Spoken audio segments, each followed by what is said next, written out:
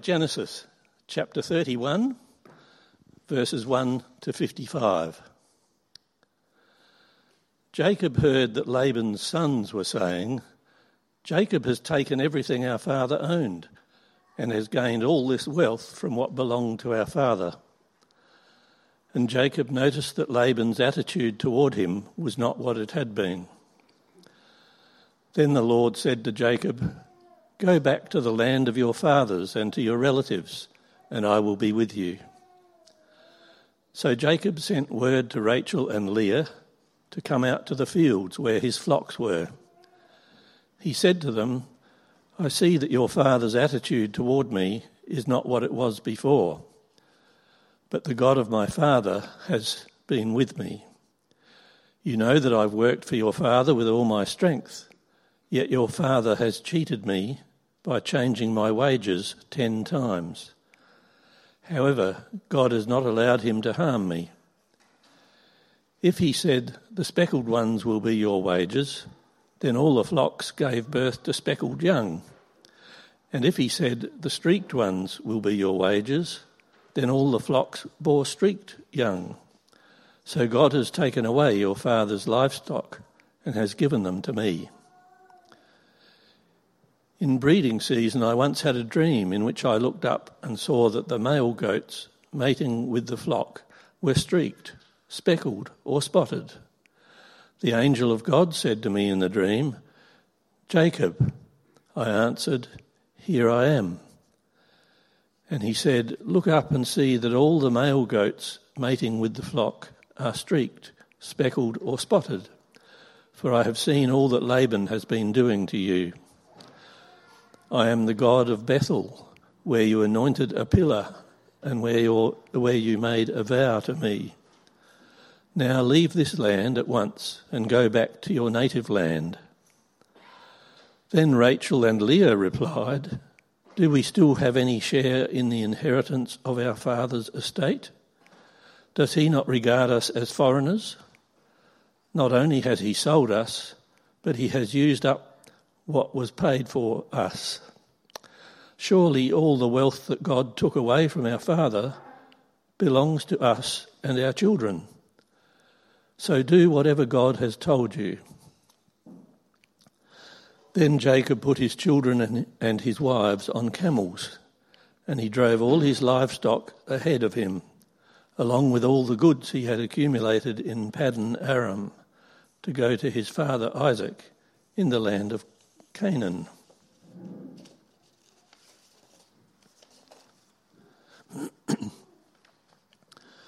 When Laban had gone to shear his sheep, Rachel stole her father's household gods. Moreover, Jacob deceived Laban the Aramean by not telling him he was running away. So he fled with all he had, crossed the Euphrates River, and headed for the hill country of Gilead. On the 3rd day, Laban was told that Jacob had fled. Taking his relatives with him, he pursued Jacob for 7 days and caught up with him in the hill country of Gilead.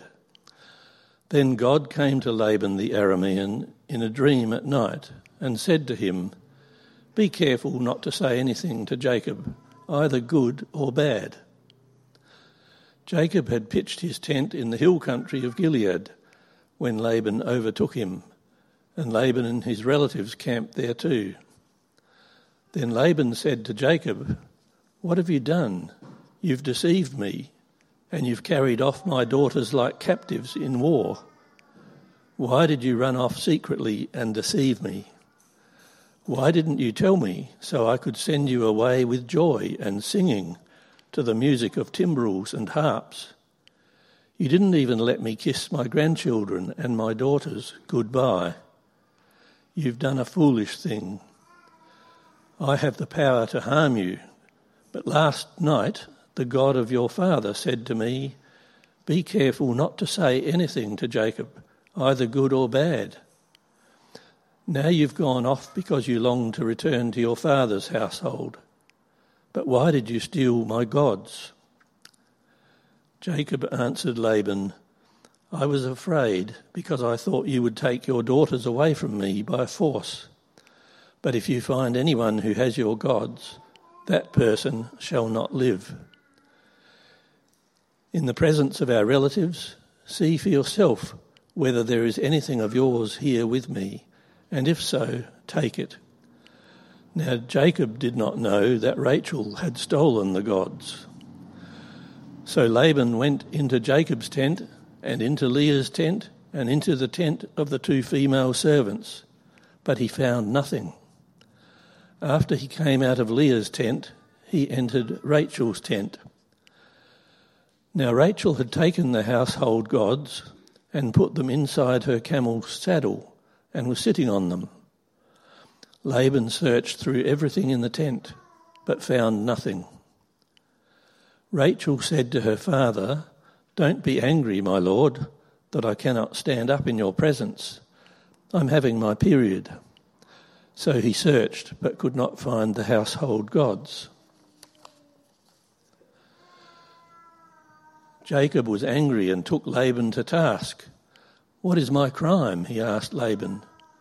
"How have I wronged you that you hunt me down? Now that you have searched through all my goods, what have you found that belongs to your household? Put it here in front of your relatives and mine, and let them judge between the 2 of us. I've been with you for 20 years now. Your sheep and goats have not miscarried, nor have I eaten rams from your flocks. I did not bring you animals torn by wild beasts. I bore the loss myself, and you demanded payment from me for whatever was stolen by day or night. This was my situation. The heat consumed me in the daytime and the cold at night, and sleep fled from my eyes. It was like this for the 20 years I was in your household. I worked for you 14 years for your 2 daughters and 6 years for your flocks, and you changed my wages 10 times. If the God of my father, the God of Abraham, and the fear of Isaac had not been with me, you would surely have sent me away empty-handed. But God has seen my hardship and the toil of my hands, and last night he rebuked you." Laban answered Jacob, "The women are my daughters, the children are my children, and the flocks are my flocks. All you see is mine. Yet what can I do today about these daughters of mine, or about the children they have borne? Come now, let's make a covenant, you and I, and let it serve as a witness between us." So Jacob took a stone and set it up as a pillar. He said to his relatives, Gather some stones." So they took stones and piled them in a heap, and they ate there by the heap. Laban called it Jegar-sahadutha, and Jacob called it Galeed. Laban said, "This heap is a witness between you and me today." That is why it was called Galeed. It was also called Mizpah, because he said, "May the Lord keep watch between you and me when we are away from each other. If you mistreat my daughters, or if you take any wives besides my daughters, even though no one is with us, remember that God is a witness between you and me." Laban also said to Jacob, "Here is this heap, and here is this pillar I have set up between you and me. This heap is a witness, and this pillar is a witness, that I will not go past this heap to your side to harm you, and that you will not go past this heap and pillar to my side to harm me. May the God of Abraham and the God of Nahor, the God of their father, judge between us." So Jacob took an oath in the name of the fear of his father Isaac. He offered a sacrifice there in the hill country and invited his relatives to a meal. After they had eaten, they spent the night there.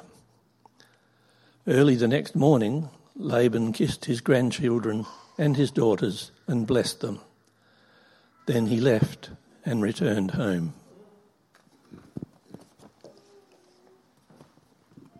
Thank you, Richard. Well done. I'll sort that out.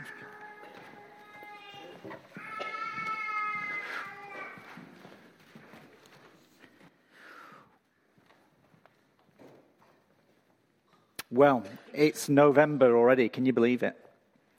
And I've already seen Christmas decorations on houses in Hallett Cove. They're hardcore there, aren't they? And that was before Halloween. Yeah. So, how do you feel about us coming near to the end of the year? So beginnings and endings are good, aren't they? Like being at the start of something, a new job, a new school, a new relationship, we tend to feel more vibrant and alive, don't we? Keen, interested, that sort of new pencil case with an unused eraser in it, that kind of feeling. Feels good. Or if we come to the end of something, that burst of energy to meet the deadline, that sense of excitement, that sort of Friday, end of term kind of feeling, and then the big relax or the after party once it's done. So beginning and endings give us that boost of energy. But what about the rest of the time in the middle? I've kind of got used to Christmas being in the summer now. I've been in Australia 14 years, and I love it. It's great. But what it does leave you with is a big, long winter with nothing to brighten it up in the middle. Kind of the year kind of sags in the middle, doesn't it? Beginnings and ends are great, but what about just the ordinary days, the humdrum, the routine, the saggy bits in between those beginnings and ends, the difficult times? It's a lot harder to be our best in the middle of a term, isn't it? And as Christians, we're kind of in between people. We know we've been saved. We're confident in our salvation in Christ. Our eternal life has already begun. And also at a deep level, we know Jesus is coming back. We know our future is perfect eternity with him. And so we're living in between those days of Jesus having been. He's with us now and he's returning. How can we best live in between days? Because in today's passage, Jacob is living in between days. He's halfway through, kind of, God having fulfilled his promises to him. So back in chapter 28, God had appeared to Jacob in a dream and confirmed that the promises for Abram and that were then for Isaac, those promises, they apply to him as well. So Genesis 28:13 and 15, God said to Jacob, I am the Lord, the God of your father Abraham and the God of Isaac. I will give you and your descendants the land on which you're lying. Your descendants will be like the dust of the earth, and you will spread out to the west and to the east, to the north and to the south. All peoples on earth will be blessed through you and your offspring. I am with you, and I will watch over you wherever you go, and I will bring you back to this land. I will not leave you until I have done what I have promised you. So last week we saw God blessed Jacob with descendants. It might, just as he promised, even if it was the long way round with lots of family strife, but Jacob has got children, offspring. Now Jacob is thinking ahead to the rest of God's promise, the promise of a land of their own, spreading in all directions, blessing the whole earth. But the trouble is, right now, he's stuck in Haran, where Laban's from, not Canaan, not the promised land.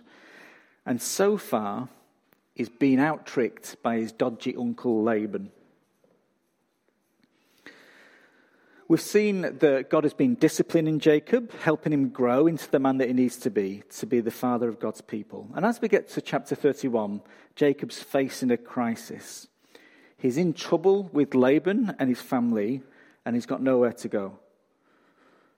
The question is, how has Jacob's character developed? Is he trusting in God's promises? And especially, is he trusting in the most comforting promise for him as he found him right now, that runs through his in-between days? The promise that runs through our in-between days. I am with you and will watch you wherever you go. How will that shape and influence what Jacob does now? Will it? And what will shape and influence us? So there's an outline in your leaflets there. If you want to follow along, if you find that helpful. Excuse me. Just incidentally, I put outlines in your leaflets, but I don't want this to be like school. It's just there if you find it helpful. And if you don't, you can ignore them. You don't need them. You can just listen. It's fine. So, Battle of the Spots and Stripes. Right, we've just skipped over, I thought it's a bit of a long reading, we'll skip over the end of chapter 30. So I'll summarise. In chapter 30, if you've got your Bible in front of you, it'd be good to be in the end of chapter 30. Chapter 30, verse 25. Now that Jacob's got offspring, he takes that as the trigger to head home, back to the promised land. Verse 25. After Rachel gave birth to Joseph, Jacob said to Laban, "Send me on my way so I can go back to my homeland." And Jacob points out to Laban that he's been a source of blessing to him. And he asks for a fair deal in compensation, now that he's a family man. Not asking for too much, just what is kind of due. And what follows is Laban and Jacob in a kind of battle of the wheeler dealers. It's all to do with plain and speckled and striped sheep and goats, which is a bit over my head, I'll grant you. What you need to know is that Laban tries to give Jacob as little as possible and keeps being all twisty and changing the wages, changing the deal. But Jacob is able to outsmart him, and he brings his best shepherding and animal husbandry skills to bear. And the upshot of all of that is Jacob ends up really wealthy. Every turn that Laban makes to try and rip Jacob off has only led to Jacob doing better. That's the summary. Verse 43, he ends up, "In this way the man grew exceedingly prosperous and came to own large flocks and female and male servants and camels and donkeys." The camels are back. We know things are looking good when the camels are back. God has been with Jacob. And the takeaway for us is, from the end of chapter 30, the takeaway is not don't get mad, get even. Now, the point is that Jacob trusted God. He put himself in God's hands. Now, that didn't mean that everything was easy. And it didn't mean Jacob just did a kind of a let go and let God thing, switching his brain off, waiting to see what God would do. No, Jacob, relying on God, used his skills and his talents in pursuit of God's promises.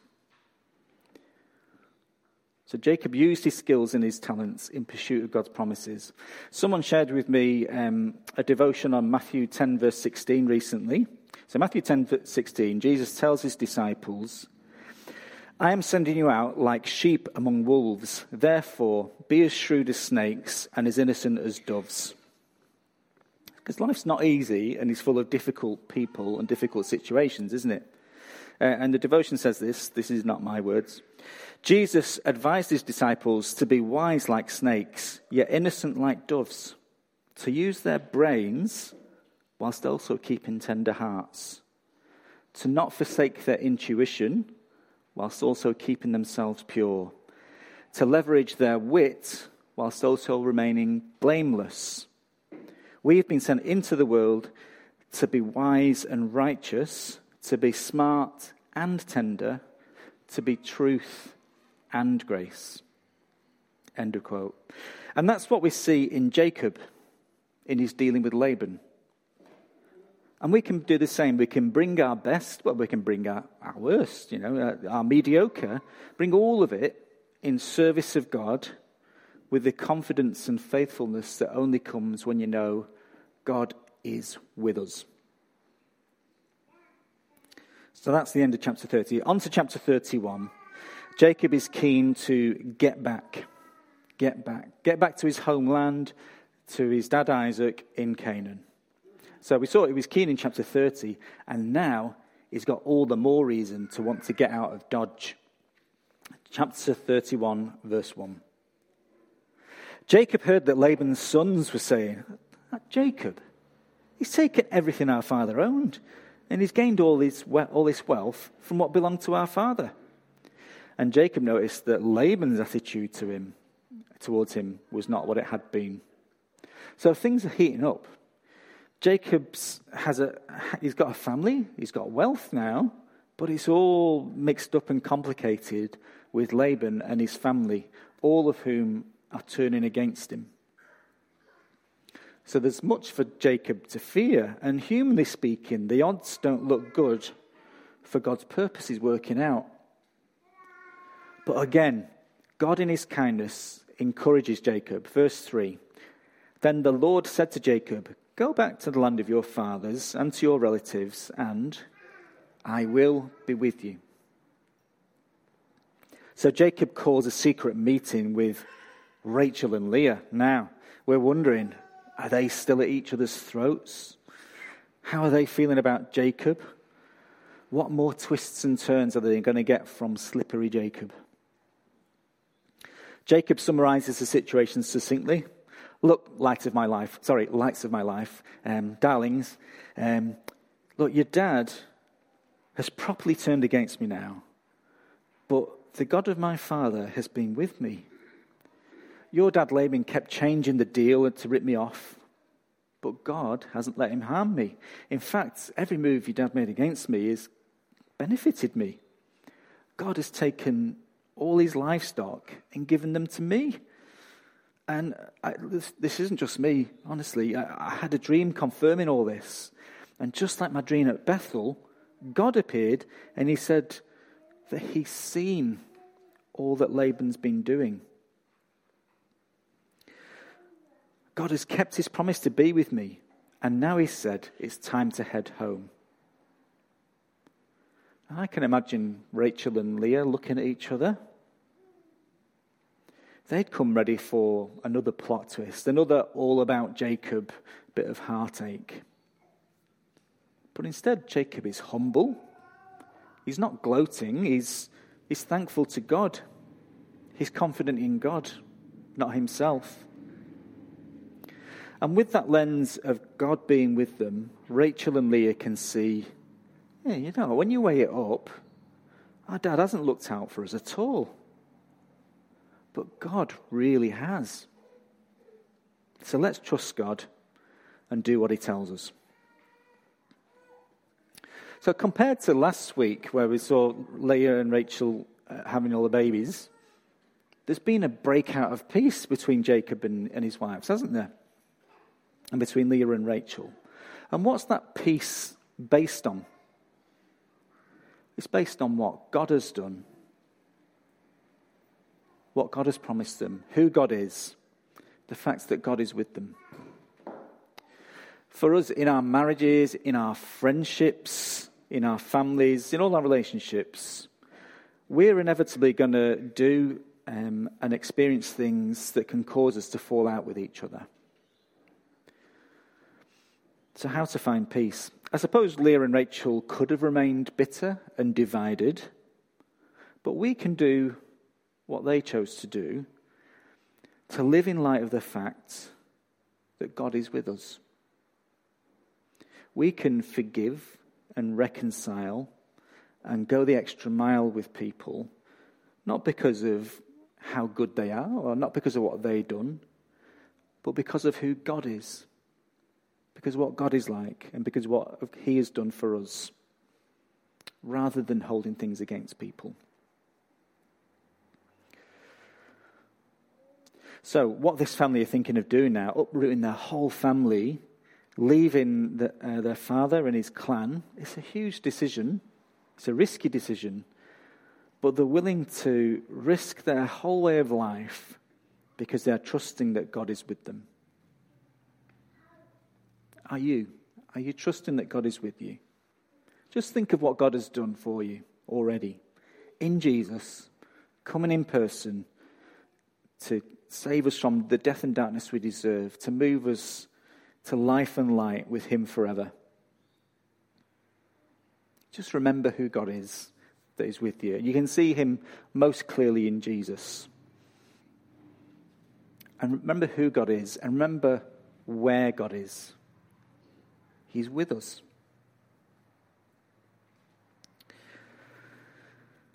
So you'll see the last point in the outline is a showdown at Gilead, and there's three sort of sets of contestants in this showdown. First one, we've just met, Jacob versus Laban.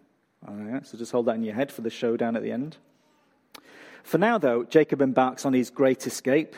He packs up his wives, his camels, the camels are here again, all his livestock and his goods. And he's got one last deception left for Laban. Verse 20, Jacob deceived Laban the Aramean by not telling him he was running away. So Jacob gets a 3-day head start, but eventually Laban hears the fled, and he gathers his relatives, his kinsmen, and those sons that were getting cheesed off with Jacob, and they set off in hot pursuit. You can see the clouds of dust billowing behind them as they chase through the land. So that's our second set of contestants, actually, in this showdown. We've got Laban's kinsmen and Jacob's family. So bear them in mind. So for 7 days, Laban and his kinsmen race after them. You can imagine Laban with his sawbomb on his saddle, stewing for those 7 days, can't you? Yeah, I never did quite take to that Jacob. He always seemed to be a slippery one. You know, he's just so annoying. Just whenever I seem to have outsmarted him, he always wins. Well, no one pulls a fast one on me. Wait till I get my hands on him. I'll show him who's top dog. You know that kid at school or somebody at work, and everything just seems to go well for them. It's really annoying, isn't it? You know, the bread always lands butter side up in life. And even if you're their friend, you sometimes end up a bit jealous. Well, that's Laban and Jacob. There's two of them heading for a showdown. Eventually, Laban and his relatives catch Jacob up, and so we're ready for it now. Here it is, the showdown at Gilead. And Laban is his smarmiest, oiliest self, isn't he? First of all, he plays the victim card, verse 26. Then Laban said to Jacob, well, what have you done? You've deceived me, and you've carried off my daughters like captives in war. This is the same Laban, by the way, that's had Jacob working like a slave for 20 years. Never mind. Verse 27, why did you run off secretly and deceive me? Now he brings out kind of nice guy, family guy Laban, like a bad politician, kissing babies at election time. Why didn't you tell me so I could send you away with joy and singing to the music of timbrels and harps? You didn't even let me kiss my grandchildren and my daughters goodbye. You should have told me you were going. I'd have arranged a proper leaving do, with a DJ and a buffet with vol au vents and everything. But then his true colours come out, like a polite gangster wearing a suit whilst threatening like a thug. You have done a foolish thing. I have the power to harm you. So Jacob's in a bind. Him and his family are surrounded. Things aren't looking good. You can almost smell the body odor of Laban's sons as they close in. He could reasonably be afraid. But there's one more person in this showdown to take into account, isn't there? Laban continues.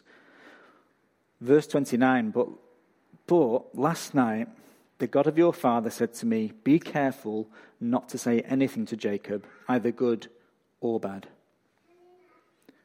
God is with Jacob, and he's protecting him, warning Laban off, telling him not to say anything. Now, Laban does say a fair bit of good and bad, doesn't he? But I suppose by Laban's standards, he is holding back, he's obeying in his own slippery way. So, phew, Jacob and his family, they're safe now, aren't they? Except there's a spanner in the works. There was a detail I missed from when they were leaving. Verse 19. When Laban had gone to shear his sheep, Rachel stole her father's household gods. And now Laban is really upset about it. And perhaps in Laban's head, this theft could be a loophole to get around God's command not to leave Jacob alone. Verse 30.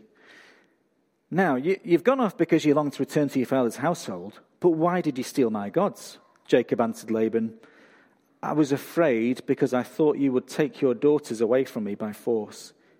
But if you find anyone who is your gods, that person shall not live.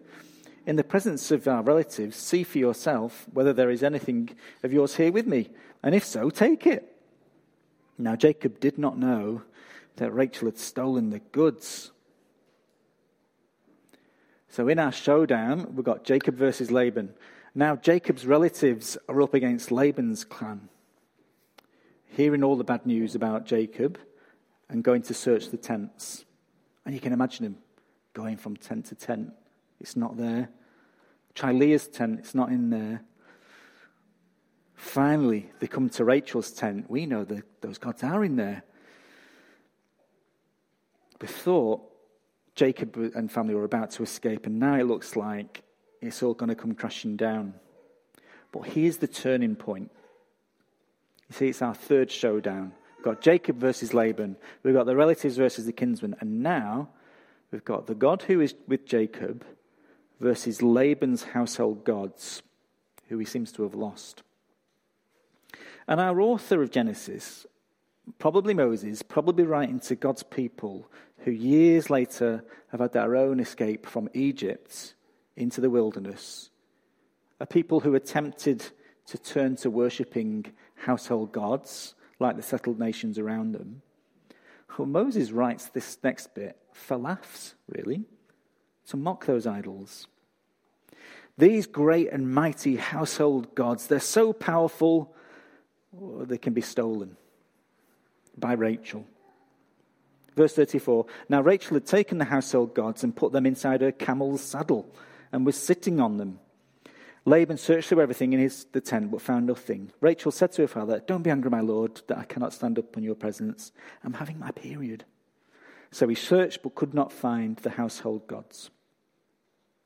How mighty are these household gods? How great and honoured are they? They're shoved in a saddlebag and put in the place of sanitary products. And Jacob finally gets to tell it like it is. Look, I've had it up to you. I haven't done anything wrong. I've been consistently fair and square, going above and beyond, and you've consistently tried to rip me off, Laban. You've failed, and now you're trying to make up for it. You've treated me like a slave, and if it were up to you, I'd be empty-handed. But this is no pity party by Jacob. Jacob wants Laban to focus not on him, but on God, who is with him. Verse 42, "If the God of my father, the God of Abraham, and the fear of Isaac had not been with me, you would surely have sent me away empty-handed. But God has seen my hardship and the toil of my hands, and last night he rebuked you." So in this showdown, before Jacob and all his relatives, before these household gods, their gods in their sacred place under Rachel's bum, before God, Laban is put in his place. He still doesn't quite acknowledge it, but seeing that he's not going to win, fearing God, if not quite turning to God, he makes a covenant with Jacob to do him no harm. And in the end, there's enough peace breaking out for him to be able to kiss his kids and grandkids goodbye. So God has been with Jacob as he lived in the days between promises being fulfilled. And it hasn't been a glib, "Oh, God is with you, so everything will be hunky-dory, perfect, easy peasy." Not been that kind of story. There have been desperate moments. But it is an everything will be okay in the end story. And that is our story as we wait in between days. Knowing we are saved now, our eternal life already begun, waiting for Jesus' return, we can wait well, knowing that God is with us.